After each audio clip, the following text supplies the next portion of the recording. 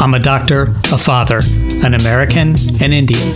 I've had conversations about life from every angle, and as I've navigated the South Asian experience, I share stories of people and their purpose. And what they're saying over and over again is, trust me, I know what I'm doing.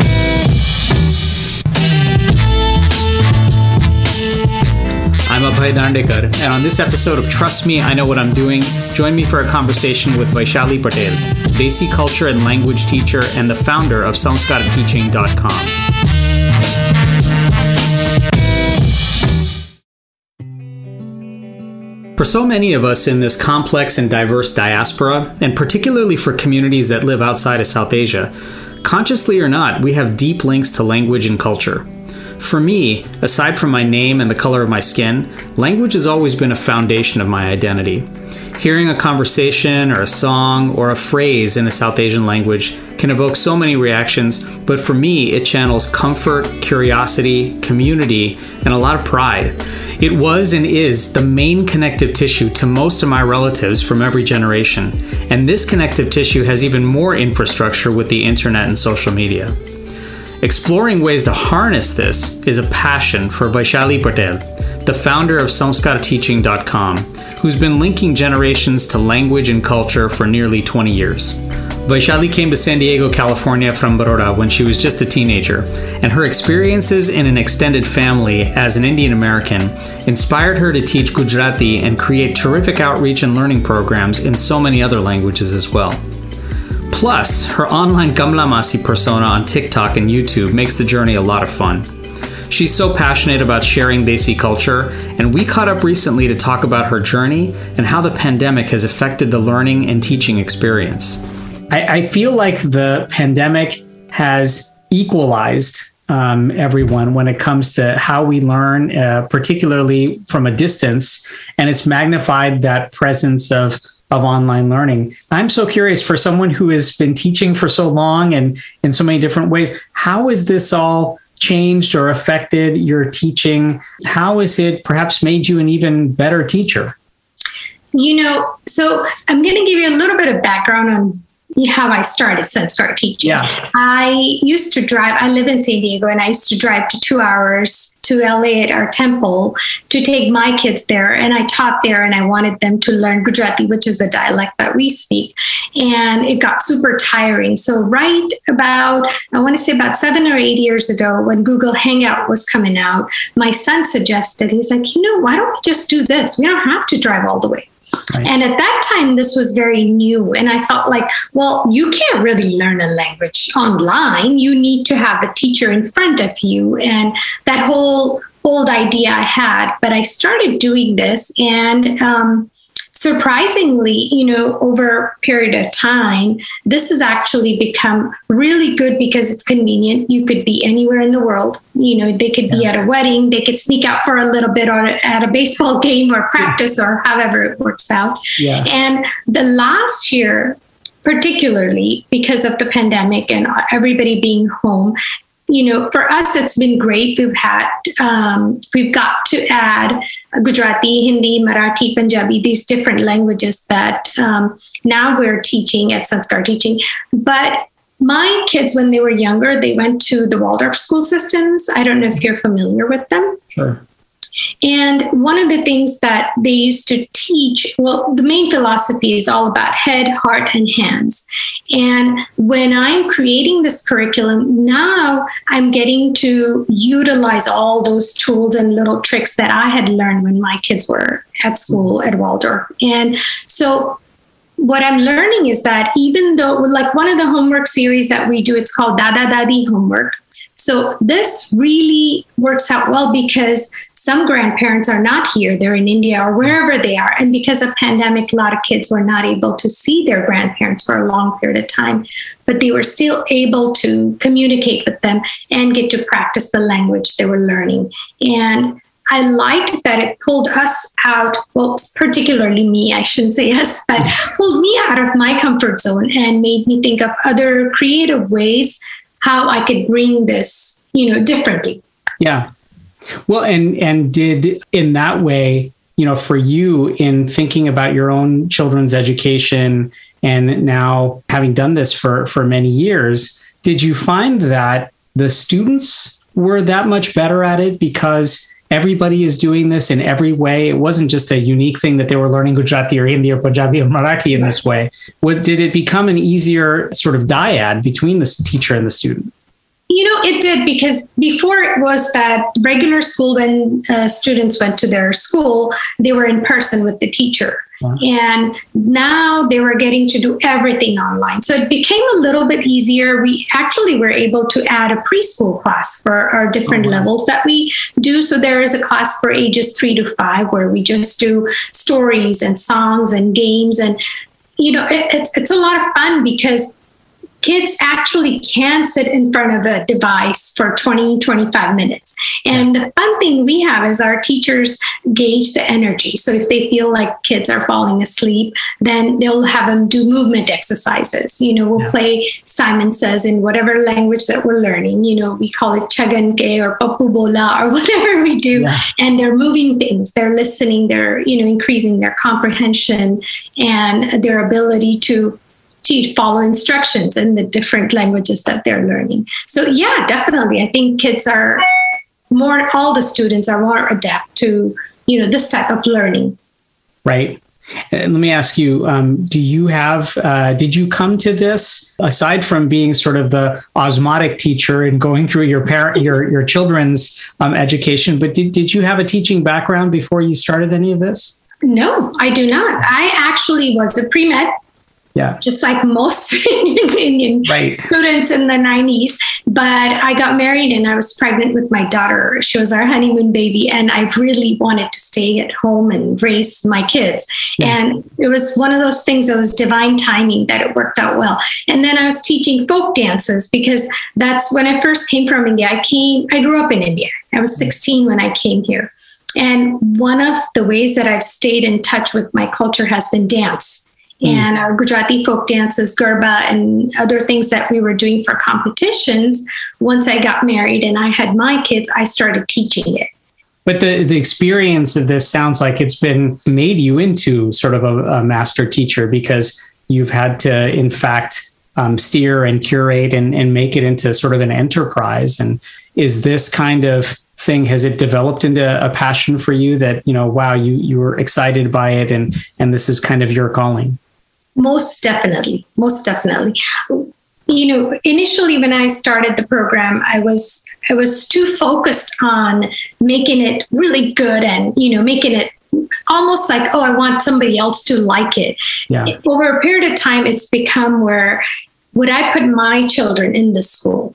I want my students to really enjoy and, make the learning more effective. And one of the reasons I'm able to do this is because my family is wholeheartedly behind me. So at dinner table, our conversations are, well, if it was a teen class, Mom, what kind, this is how teens learn. And so it's kind of nice. Or my husband will say, hey, you should talk about this. This is a really important. So I love that it's become more of a group effort. Yeah.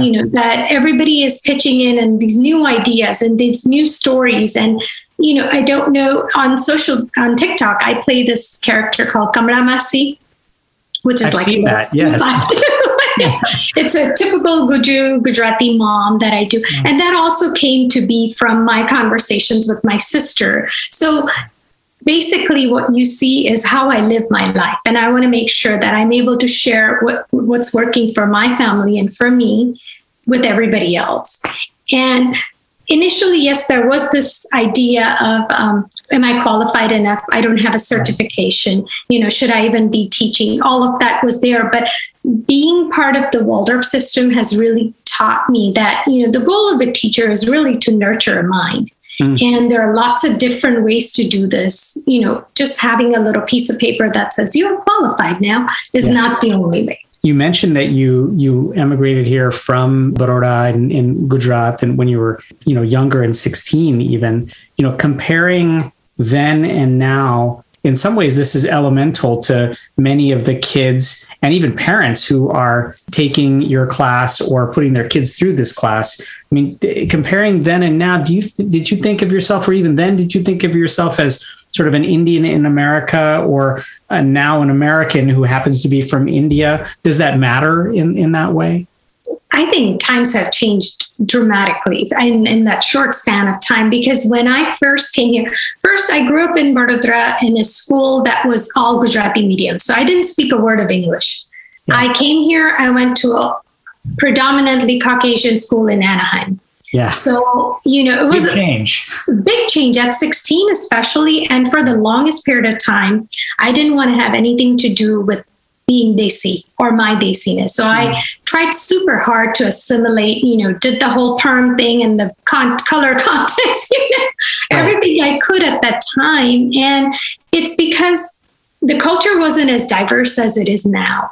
And I mean, in a small part, I do feel that in San Diego, in the community that I'm surrounded by, it is so open that I used to go to pick up my kids in my Indian outfit, and I didn't feel a bit of like this awkwardness. Whereas when I was 16, if my mom came to drop me off in a churidar, I would be like, no, don't come to school like that. Just stay in the car, right? Exactly.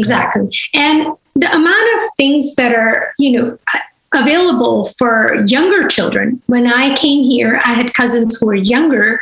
They didn't have any tools to kind of learn about, their heritage, their culture. It was mainly whatever was done at home. And whatever was done at home was more like when we questioned our parents, it was like, well, this is how we've been doing things. So don't question it, just do it. One of the things that I love sharing on our social media and our school is that I go explore the traditions and rituals, and I find out why we do certain things the way we do it. And so our classes aren't strictly about just language learning. It's about the lifestyle, right. Valuing the little things that we do around the house and understanding them so that you would want to pass it down to your kids rather than just saying, this is something we've been doing for years. I've asked others this same question. I'm just curious what you think about this, because there's a spectrum of different thoughts on this. But is it important to preserve and understand those rituals or those sanskars, if you will? Mm-hmm. Or is it just as important for them to evolve and for them to actually grow in a way that makes them, in that way, uniquely Indian American, or now acculturated to what this 2021 South Asian American kind of looks like? Yeah, I think ultimate goal for any of us is to evolve. But in order to evolve, you first have to understand where it comes from and why it is the way it is. And so what I like to do is find out, okay, so this is what we do. Why do we do it? And now how can we apply this to the same, keeping the values intact, but apply it to where we live in 2021? And not just the time, but the place, because a lot of things that apply to people living in India not necessarily applies to those of us that live outside of India. Yeah. And one of my goals is to kind of fill in the gap between generations, because I speak fluent Gujarati. So when, for example, there have been several incidents that have been like the Black Lives Matter. So I did a Gujarati video to talk about certain things, because these concepts are really hard for some of our parents and older generations. Sure. And when they understand it, and it's the same thing on both ways, right? We are trying to understand them and they're trying to understand us. And, I get to be in that place where I could kind of say, hey, listen, this is where we are. I'm reflecting on my own experience. I'm a son of immigrants, and we grew up with my grandparents in the house speaking Marathi, and my wife's also Marathi. So we tried our best as much as possible so our kids could speak and sort of get the same kind of value, but we for the most part relied on our family and ourselves to do so. But I'm curious about one thing, and that is those who don't necessarily have family or connectivity, those who don't live in a place where there are a lot of Indians. I would imagine that at least finding the connectivity back to a platform that you're helping to magnify and amplify here probably serves its best service in that way. I mean, do you have some students or families or folks who are actually doing this where there isn't a community, there isn't a Gujarati community, there isn't a Hindi community, that kind of thing? Not only that, but also because as we grow, there are a lot of students that are from mixed families. So one parent is Indian, one parent is not. And both of their cultures are important to each of them. And they want to make sure that their children learn this. And for example, our adult classes, because we have adult classes for those that are either in a relationship with, somebody who's Gujarati, Marathi, Hindi, Punjabi. Yeah. And once they've actually, graduated from the classes, they've created their own little communities where they have their own clubhouse groups where, so although they may not constantly be surrounded by the language, we are hoping and we're slowly creating this community, a platform where they can reach out to each other, find resources. Here's a great new Gujarati movie that came out. You should all watch it, things like that. Or here's a Garba event that's going to be happening in this town, or when can we get together? Simple, small little things that, we can keep them connected and yet, be wherever they are. At a wedding, perhaps. Yeah. Who knows? I love that analogy, right? I mean, you could be at a wedding, but you could also be learning Hindi. You could. I always come back to this question to some degree, and I'm not even sure what the answer actually is. But, for many in our community, this answer means a lot of different things to everyone. But I'm curious what you think about this. Other than our appearance and our names, is language the central component of what makes us actually South Asian? No matter where we are. I mean, at some point it must boil down to what else other than my own name and the way I look makes me Indian or South Asian or South Asian American. So I think, to me, this is my limited understanding, is that, culture is definitely, so your appearance, yes, and your name, but also the way you live your life. And a lot of the ways that we live our life, that is our culture. And language is a big part of that. I could be, how do you know that, there's this TikTok trend going on, tell me you're Indian without telling me you're Indian, or some things like that. So subtle changes that we take our shoes off before we enter our house. To us, it's like you don't think twice about it. You come in, you see your grandparents, you normally greet them with in that little, even a lot of times I've noticed that the kids may not speak full on Gujarati, but their simple greeting is Jai Shri Krishna or whatever it is. It's like default. It just comes out. And that's that language connection. And I think as many of us get older and wiser and we're seeking these deeper questions in life or deeper answers from all these questions, a lot of our literature, a lot of our wisdom that our grandparents have to pass down to us, the real deep meaning of it only gets passed down in that language. You lose a lot in translation. For example, my kids have great grandparents, and they want to sit down with them and have a chat with them. Oh, what was life like when you were little? Or, it's great grandparents, so many of us, our grandparents have not grown up here, but they've been here long enough that they speak English, but their comfort zone is still in their native language. They just feel at ease when they're talking about things in their language. To that degree, right? The idea of things getting lost in translation or not being able to necessarily connect with other generations I'm curious if some would just simply argue that, well, that's okay. Because, for instance, I have members of my own family who are not Indian. I have a brother-in-law who's Caucasian who I love to death. And he speaks actually great Marathi, and he's able to understand. And is there some value in appreciating and celebrating that, even though the meaning or the actual nuance of that samskar is to some degree going to be lost? And is there a risk of that, truthfully? Yeah, I mean, the nuance and little things, subtle things, they are going to get lost. But for somebody to want to learn this language because they care enough, they're open enough, I think the point is it's not about perfection, because you're never going to master it. It's always about learning as we go along. And as much as, for me, it's always behind the intention. The intention is to master it. Yeah. Even if it's mastered or not. Yes, there will be some things that are lost, but it's better than not having anything at all.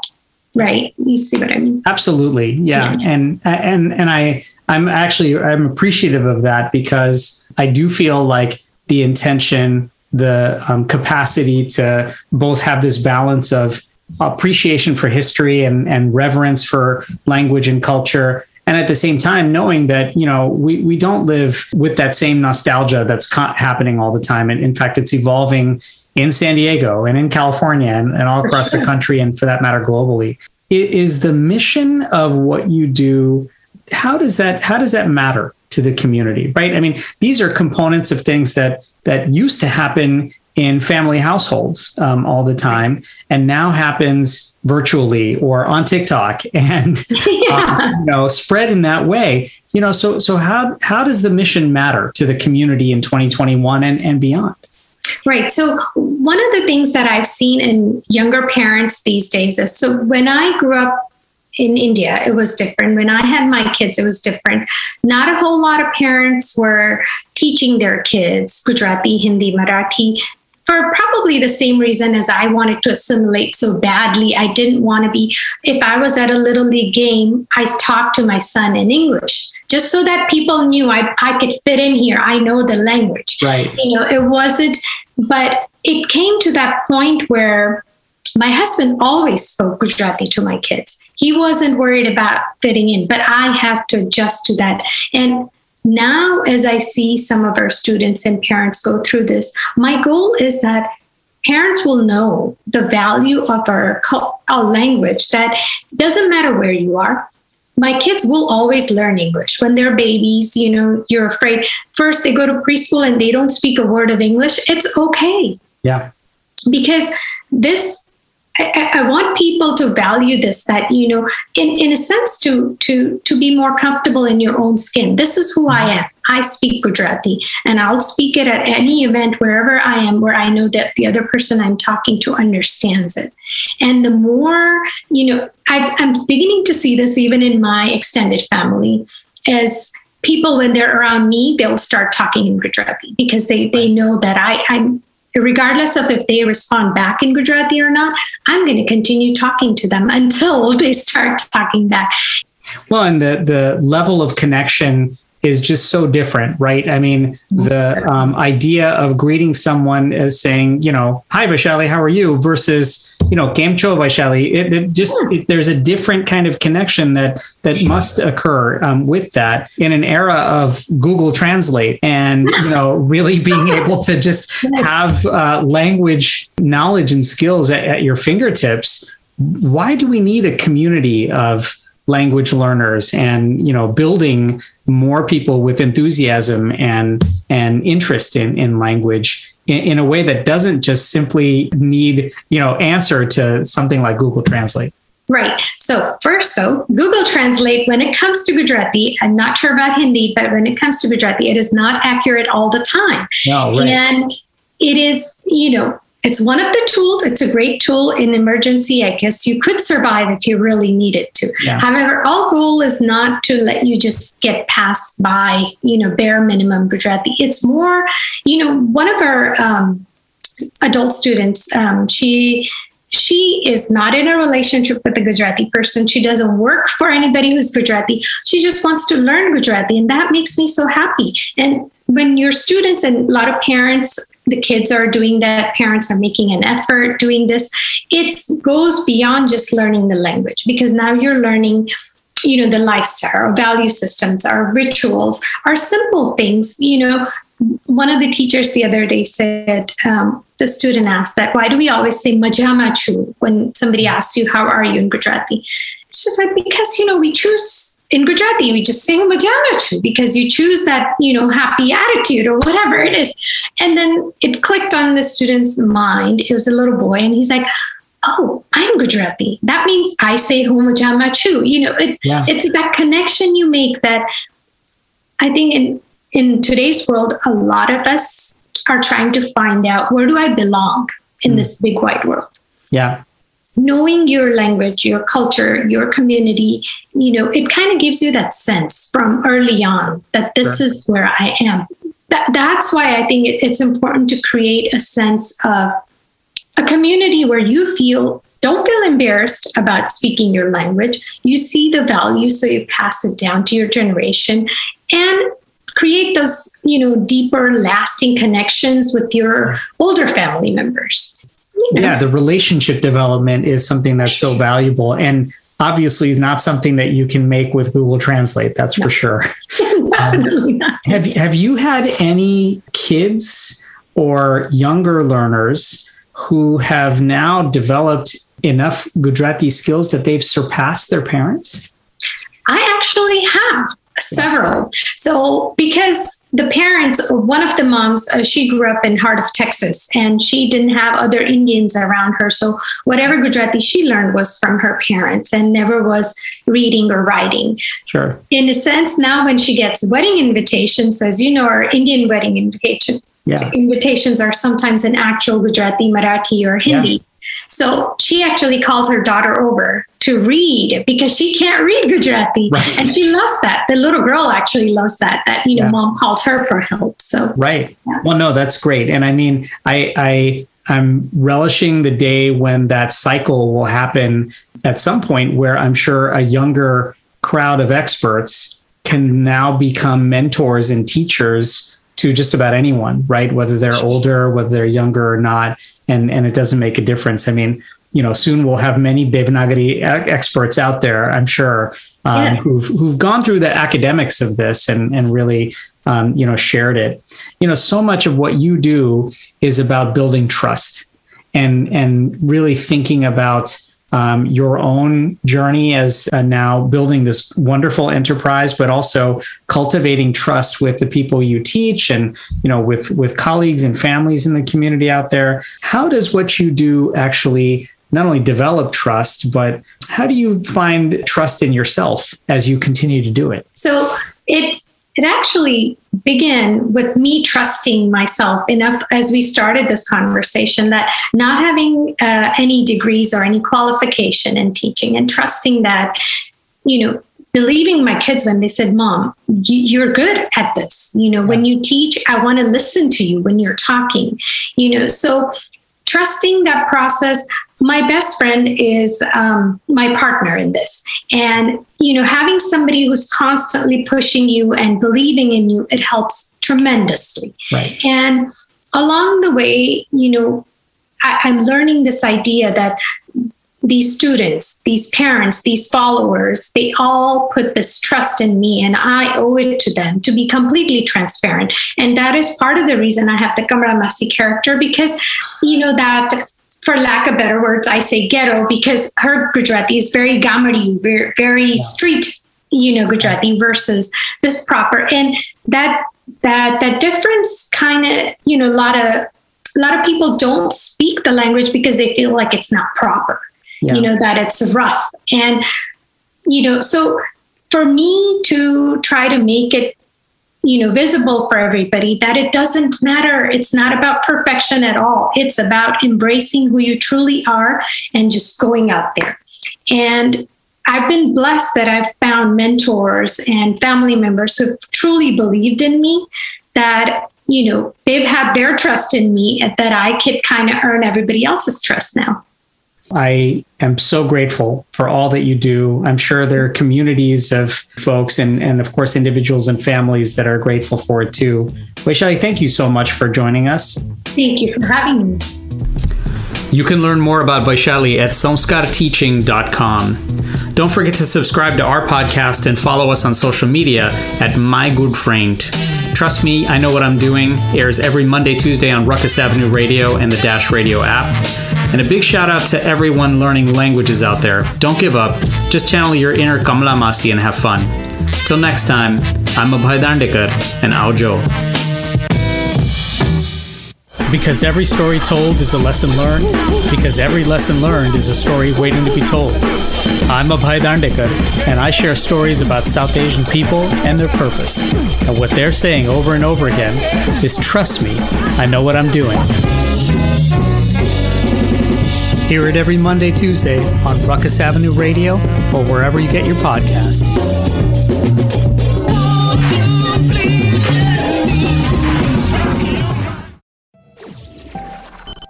Hi, this is Vivek Tiwari, and you're listening to Life Force on Ruckus Avenue Radio.